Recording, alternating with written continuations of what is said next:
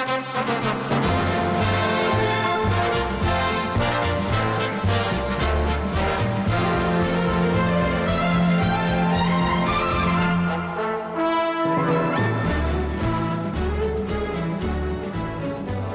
Grapple fans, and welcome to the latest edition of Let Me Tell You Something's Match of the Week series, where either myself, Lorcan Mullen, or my co-host, Simon Cross, pick a match from the history, the back catalogue of professional wrestling from around the world for us both to watch and discuss.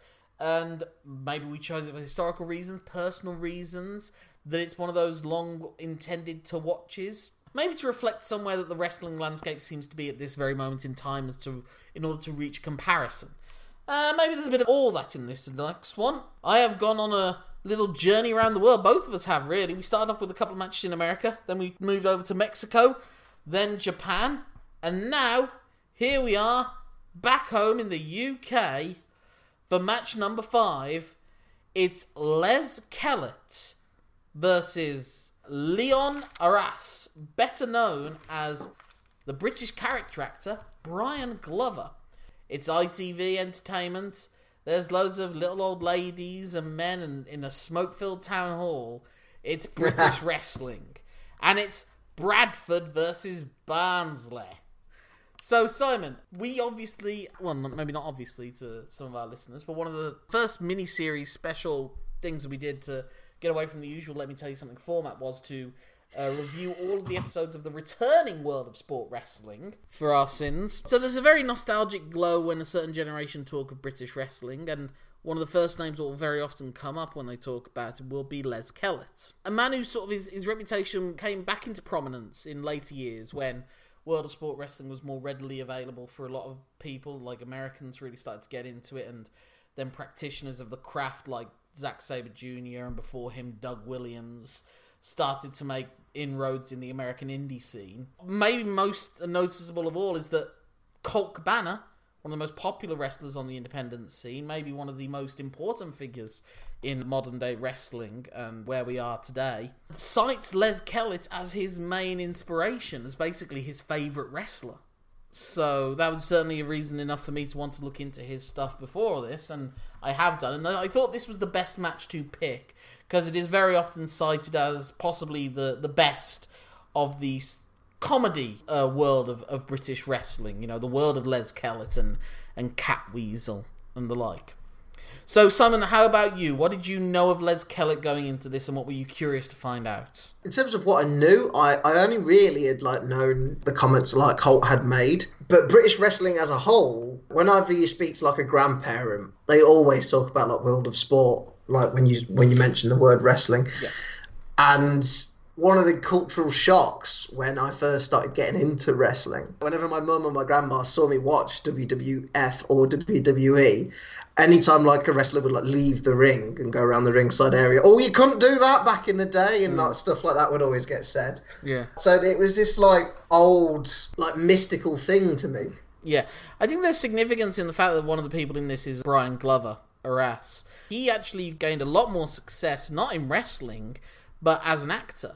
And he first came to prominence when he played a very, I don't know if authoritative is the right word, but very eccentric, maybe, PE teacher in Ken Loach's 1968 classic Kes, where he is refereeing a football game, but seems far more intent to score the goals than he is to referee the match. And that was a couple of years before this match happened, so he was obviously still doing the British circuit, but at the same time, he has quite an impressive acting career if you look into his Wikipedia page.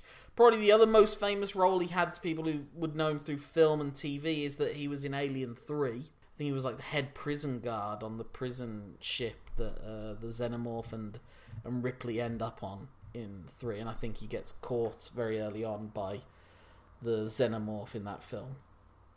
But he's around long enough to be, David Fincher's first film as a director as well. Like I said on the previous episode, I knew him as well for his leading role in the very brief BBC drama series centred around the world of British wrestling in the mid-90s called Rumble, which he co-starred in with Leslie Joseph from Birds of a Feather. Little nostalgic callback there. I guess so. I remember the promotion that they ran was called Raw, Real American Wrestling. That's what I remember. That's one of the other things I remember about it. I might try and track it down, see if we can do like a special episode about it or something like that. Maybe a crossover with Best of Worst of British might be in order. My other podcast. This is, not only is this comedy wrestling, this is pantomime. This really is definitely. Like old British. In many ways, he is playing his character from Kest, the self-important, overconfident, brash, loudmouth, who's getting upturned at every moment. It's classic, it's what Python was all built around. Someone, a figure of authority, just not being respected at all by the cheeky people that he sees as underneath him. The scamps. Yeah. Like, they make a point that this is a catchweight bout. Glover is noticeably taller and bigger than I think it's a stone in difference. No, I think it's at least. Don't they say it's 4 stone or something like that? I don't know if it's 4. This was at a time where there were a lot of weight divisions in British wrestling, but you would get catchweight contests. Well, despite the panto stuff you'd occasionally get, it was very much kayfabe. Well, that's the interesting point, because obviously Colt Cabana has been hated on by figures such as Jim Cornette, who hate comedy wrestling for the most part. But I think you can argue throughout this match, there's no real shattering of an illusion of which it is a competitive contest, but Les Keller is a bit of a character, and so is Brian Glover. Kind of like, the cheeky schoolboy. And he almost has like that schoolboy, even though impish grin. At this point Les Keller is 55 years old. And Brian Glover, despite looking like he could be a contemporary of him, is only 36. Early hair loss can do that to a man. Yeah, the comedy in this, like a tactical strategy, I'd say. But Leon on Arras, Kellett's part. Yeah. Well, I don't know. His strategy for the most part, when he can control things, is to dodge Arras. Sometimes Arras is able to control him occasionally. Like, there are moments when Arras dominates. Like, Arras seems to have more of the control of the second round as opposed to Kellett, who most controls the first. It's not very clearly mapped out or anything. Like, nothing is working towards, like, a big countdown at the round's end or anything. They could be in the middle of a regular spot, and the bell will ring. And the rel. Yeah. But that's very much like how combat sports are. Well, actually, with boxing, maybe like you'd get an occasional flurry to try and win a round later on, but it feels more like a sporting contest because it's not choreographed to a round's conclusion. You've got the round system and everything like that. With this one, it's 6 rounds of 5 minutes each. It's basically 2 out of 3 falls or first knockout. Or a knockout. So it's 2 pinfalls, 2 submissions, or 1 knockouts. That was always the rules within British wrestling, for the most part. Sometimes there'll be a 1 fall finish, but usually it was 2 out of 3 falls or 1 knockouts. What is funny watching it, like I've always said, like when you look back at those British wrestling matches, for the most part, obviously it's all very technical and map based, and there's also just a snap and a sharpness really to everyone's movements and a logic to the locks. Like an example I would give, I always said how much I loved when Doug Williams did this really simplistic bit where Jay Briscoe has him in an ankle hold. And so Doug Williams turns around, so he's sort of in a cartwheel position. Jay Briscoe still has hold of his foot. And so he takes his free foot, presses it down on his knee, which brings Jay Briscoe forward as he's holding onto the foot, and that brings him into perfect position for Doug Williams to turn into a headlock. It's about this understanding of the manipulation, like joint manipulation, which is something you'll see at various points in the match as well. Like they know the place to hold it in. Even Brian Glover with his nerve hold, where he's just sort of holding his shoulders, which was the rest hold of choice for Yokozuna, I remember, back in the day. With this, one of the best examples of that is that when he has Brian Glover in a hammerlock, and then he's got him sort of in a pile driver position, Glover's head's between his legs. Arras is trying to backdrop him out. But what Kellett knows is that his feet will catch into Glover's legs, so Glover's ultimately blocking himself to prevent himself from completing the backdrop. Yeah. It's like it's like kind of like how have you ever seen that Magic Trick Dynamo will do, where he'll get someone who's obviously much stronger than him, but he's not able to get him to move him off his feet because he knows where to put his center of balance or his center of gravity. Yeah, it's weight distribution. Yeah. And turning their own weight against themselves as well. So, like, again, there's, like, an internal logic as to how the human body works. Whereas you look at, like, the Mexican match that we covered, it was more just, I guess choreographed is one way of putting it, but it was, like, something just they apply a submission hold, and they hold on to it until they figure they're not going to get a submission out of it. Or yeah, and then they just let it go. They call it. One of the expressions that's being used to describe it is chain wrestling. But I know that people like Johnny Saint don't like that term. Because it suggests a choreographed nature to it. Yeah. He describes it as escapology. You can see that in this, that there are various points where they are using clever methods to escape hold. How the first fall comes about, it's like outs. I'm going to use the word chain. It's a chain sequence a sequence, not necessarily. I think his argument is the chain thing, like one person doesn't move, the other person doesn't move. Yeah. Which I guess you could argue, again, like a Lucha Libre example of that would probably be like the knuckle lock sequence that they'll very often do. But how Aris takes his position of control, he goes from a neck hold to a wrist hold, and then manages to get like a... The roll-up's weird. It's not a roll-up that I'm used to. So it's weird to me, but it's sort of like just holds him down rather than rolls him. Pins often are very similar to the ones that Bret Hart would do, where Bret Hart wouldn't hook the leg. Instead, he would press his hands against the arms. He'd be like lying across him, like crucifix style. And so one arm is theoretically covered by his legs being on top of them, and the other one he's holding down with his hands on the wrist. Again, when they're kicking out, it's not like they're kicking their legs away. It is just lifting the shoulders up at some point. One of the eccentricities of British wrestling that's always difficult to get for me when I watch it of this era is the counting of the referee. They don't slap the mat when it's a 1, 2, 3 count. They're standing there. 1, 2, 3.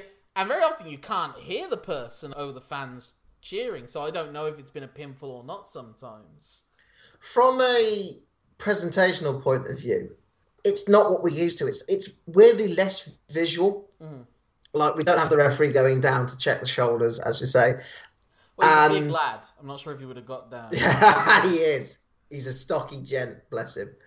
The referee is, again, he looks very like combat style, like he's doing a job as a sporting referee. Well, there's a consistency to the counting. It's like, depending on whether the match needs to end on a count out or not in a WWE match, or even a New Japan match sometimes, the counting won't start until it's convenient, or it'll be at a pace that allows them to do a count out pretty quickly. Whereas in this, the 1, 2, 3 and the 10 count are very much at the same pace throughout it all, as you would expect in like a boxing match. Puts across the sporting spectacle of it. There is a playfulness and a humour, but like you say, it's mostly within the context of it being a sporting event, but a sporting event between a mischievous character and a blowhard. Right at the start, the referee's giving them instructions and he's just bouncing up and down. At one point, athlete stuff, staying warm. I know the rules. And he's speaking throughout the whole match and getting on everyone's wick, but in a very entertaining way. Like a very pantomime way. He plays his... You'll not be making a monkey out of me, Callet. You'll not be making a monkey out of me. Oh, what's the phrase he keeps saying? It's like, how about that then? How's about that then? Because he does do some good little rolls, and at one point he does a cartwheel, which was very good. So it is that thing, like, he obviously does have the ability. He's just got the incredible, annoying ego. Because there are moments when he does manage to dominate Kellett, like Kellett doesn't have an answer to him. Like, he just hits him with a series of quite hard European uppercuts that keeps on knocking Kellett down. The uppercuts are beautiful in this. But also he'll take the shortcuts, like the Battle of the Bandage. Yes, well that's reminiscent of the Buddy Rogers Lou Thez thing we were seeing, where in that one he was using it to do a closed fist to the face. But what they do in this is that he's using that bandage to rake it across the eyes of Kellett throughout the whole match, until Kellett's finally able to get it off of him and briefly gives him... No, they work the crowd expertly there. The way they built that spot up and the pop he gets when he gets hold of the bandage. Both men do really well here, and they play their roles expertly. I'll be honest, like, when I first saw clips of, not this match, but like World of Sport in general, I didn't really take to it, but this match, I really liked this match. It was a lot of fun. Like I said, it's because it has that familiar British humour to it, especially that seaside pantomime feel. You can absolutely see Brian Glover, Leon Arras in a panto, and he probably did. I'm sure he did do panto. He definitely done panto, and brilliant, but fantastic timing as well. Like when he goes for a knuckle lock, he says, "Let's see how strong you are, Kellett." And then he immediately falls to his knees because Kelly immediately overpowers him. And I think the crowd is in on it, like I said, like a pantomime. I think the crowd very much know, there's always a thing, do they know it's real? I think the crowd knows that it's a show, but they want to be part of the show. Just like, when you're at the panto, you know that they know the things behind them. But you go along with it. They go along with it. Dare we say the suspension of disbelief. The other funny thing about Kellett is that he was this beloved comedy character. But they even allude to this in commentary. He was the most feared figure backstage. Everyone was terrified of him. And everyone said how much of a nasty bastard he was. But also just how tough he was as well. There's a story of like his boot being filled with blood or something like that and him not acknowledging it. Or him like resting his arm on a radiator, I think. I might be mixing this up and just not even acknowledging how hot it was or anything like that. And that he was just this nasty, angry piece of work that if he didn't like you... It's kind of like the stories for him are kind of the stories for Andre the Giant. If he didn't like you, there was nothing you could do. And I think you see a brief moment of that maybe in this match when suddenly, towards the end, Kellett stops the comedy and puts him in this leg lock that looks nasty as fuck. Like, he knows exactly what to do to make that painful. So that sort of, like, spinning one towards the end. It was sort of like a sharpshooter setup, but he was really cranking on the ankles. And they were calling it a... yes. Right, I remember the one you're on about now, yeah. The spinning one's earlier on, but even that looks nasty. He looks like... Now, I am, like, obviously appealing to, like, British people here, but... any country has, like, a stereotypical person where you look at them and you, like, they don't look like much, but you know they're hard. And Kellett very much, like, fits that description the way he looks. Yeah. And Aris, too, as well, to be fair. They're both men you'd find in a pub and be like, not going to, like, irk them. Yeah, even though they're old. They've got that... Yeah. They've got calcium in those joints. You know? If they grip you, they're not letting go. Yeah, and everywhere has that. Those sort of like old men who you don't know why. Well, it's a lifetime of working class, probably being either in a factory or in the shipyards or in the docks, where they've got to grab things all day, and they do have to have a fight at the pub every night. You know. Yeah. But when you first come across them, you can't put your finger on why you think it, but you know for a fact they could batter you. Yeah, but I made that assumption on 95% of all people I know.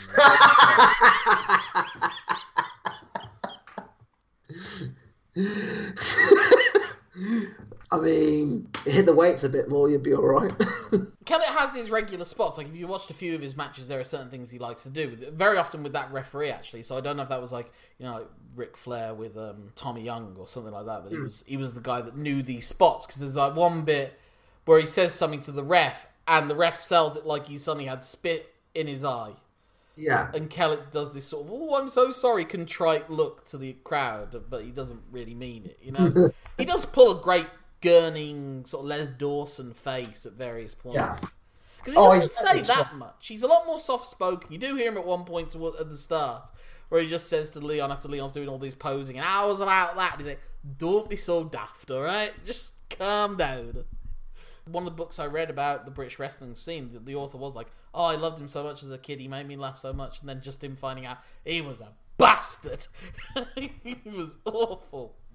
It's an absolute shithouse backstage. He's one of those people, I think, where like you could see him equally be that like kindly granddad, but he could as I say, he could also wreck you.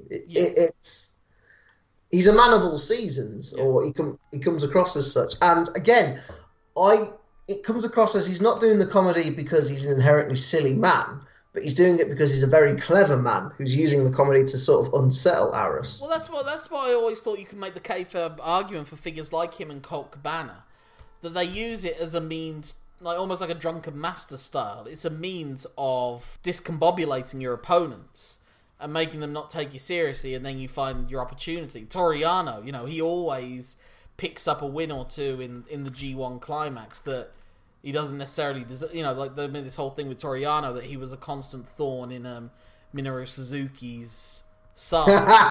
Yeah. Because he would just always find a way to beat him. Which drove him mad no end. And so that's why, like with Colt Cabana, very often he will win with a pinning combination. He'll catch him in the right moment with a folding press or the Superman move or something like that. Yeah, he's got that Superman pull-up thing, hasn't he? Yeah, and that'll be the thing with Kellett as well. He will suddenly catch them with he catches Arras with a roller. Because he does a necktie move where he does a wind-up and kicks him in the back. Which was almost like a precursor to the Paradise Lock thing, in a way. Yeah. The drop kick in the butts.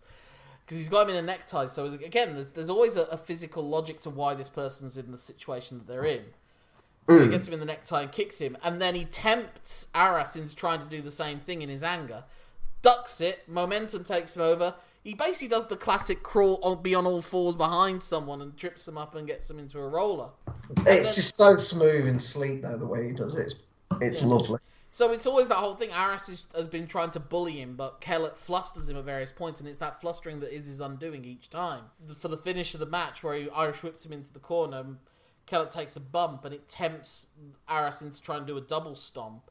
But Kellett sees it coming, kicks him up in the air, that sends him to the outside. Arras is all kinds of discombobulated, and he runs back into the ring, runs into a backdrop, and Kellett pins him for the 3, and wins it in the 5th round. It's a great sequence, the closing sequence. Yeah. It's the whole less is more thing, because Arras ends up on the outside of the ring. Adds a real sense of shock and danger. Yeah, it's such a rare sight, and he doesn't even end up land on the floor. He's just he lands on the commentator's desk, and they're pushing him back into the ring, and he's so completely flustered that leaves him susceptible to be caught, and that's what wins Kellett the match. It has that sort of feel of when a boxer falls out the ring. Yeah. Not when they get knocked out of the ring with a punch, but when they slip through the ropes. Well, like you say, it's such a rare occurrence that it stands out, Yeah. And he's got a race to get back into the ring to pitch. avoid the count out, because the ring's not going to be a slow count either. No. So that was the match. A lot of fun. Maybe it repeats itself a little bit, but still very entertaining. Like, there's only so many times I can take Kellett sort of dodging the punch, bouncing against it, and taking the momentum. But seeing both guys just perform so well, like Brian Glover is such a fun comedic heel. Yes, I mean because of the weight advantage as well. But he's got that legitimacy behind him, though. He's not like just a comedic heel who he is the jock. He is the jock that gets he's the Biff. Yeah, like if he weren't so up himself, he might have won this match. Frail ego, I guess, really, because he keeps trying to show off, and then whenever he's shown up, he's like, "How dare you!" Mm-hmm. Like I said, it's the schoolmaster being made fun of in Kets. By the cheeky kid, yeah. The cheeky kid. It's just William. But it's just about the end of that one for me. There are other Les Kellett matches out there, so I definitely want to pick another one maybe in the future, or you can maybe do a bit of searching for yourself. Obviously, there are other figures from this period I'd like to talk about. Johnny Saint, Mick McManus. I think we definitely need to do Big Daddy Giant Haystacks at some point. Oh, Mark Rollerball Rocco is definitely one I'd like to cover as well. But I thought Les Kellett was a good starting point. And I think if people want to be entertained and see what maybe comedy wrestling that maybe even Jim Cornette would be okay with, because it doesn't shatter any sort of illusions of reality within this world. Just about, it remains a sporting contest throughout. But it sort of fits within its atmosphere. Yeah. Well, I always like to cite there's an Egyptian tennis player who does the seniors tour, and so good. Yeah, and so he's still trying to win those games, but he's also looking to entertain the crowd as well. Oh, what is his name? He's going to bother me. Off the top of my head. But if you do a Google search, you'll find him. Yeah, like Egyptian tennis player funny. You'll find it. But he's got all these clever moves, and like I said, with Kellett, he's got the clever moves as well. Yeah. But yeah, that's me for this one. Have you got anything else you'd like to add to this? No, except this is like World of Sport I'd quite enjoy watching. Maybe not so much Big Daddy, but I think we kind of need it for historical context. Yeah. Simon, what we'll be doing now for your pick? We're back in the States. Different promotion. We are. Though. We're going a bit extreme. A guy I've been into, just had a little bit of a... I get into little moods with certain wrestlers every now and again, and I'm on a little bit of a Taz kick right now. So we're going to watch Taz take on Bam Bam Bigelow at Heatwave 1998. For the FTW Championship. The F the World title. Not for the win. What we are is for the win as far as podcasts go. If we've won your listens and your likes and your recommendations, well, why not send us a tweet or a like or a message through some forms of social media communication? Simon, how can they do so for you? They can get in touch with me on Twitter, where I'm so known as Simon Cross Free. Free for the letters in FTW. My name's Lorcan Munham, that's LorcanMulla for Arras, N for the N at the end of Leon. Do you know why he's called Leon Arras, by the way? No. He was on a card, and this French wrestler they had to come over called Leon Arras hadn't turned up, so they said, oh, you be him, they won't know who he is.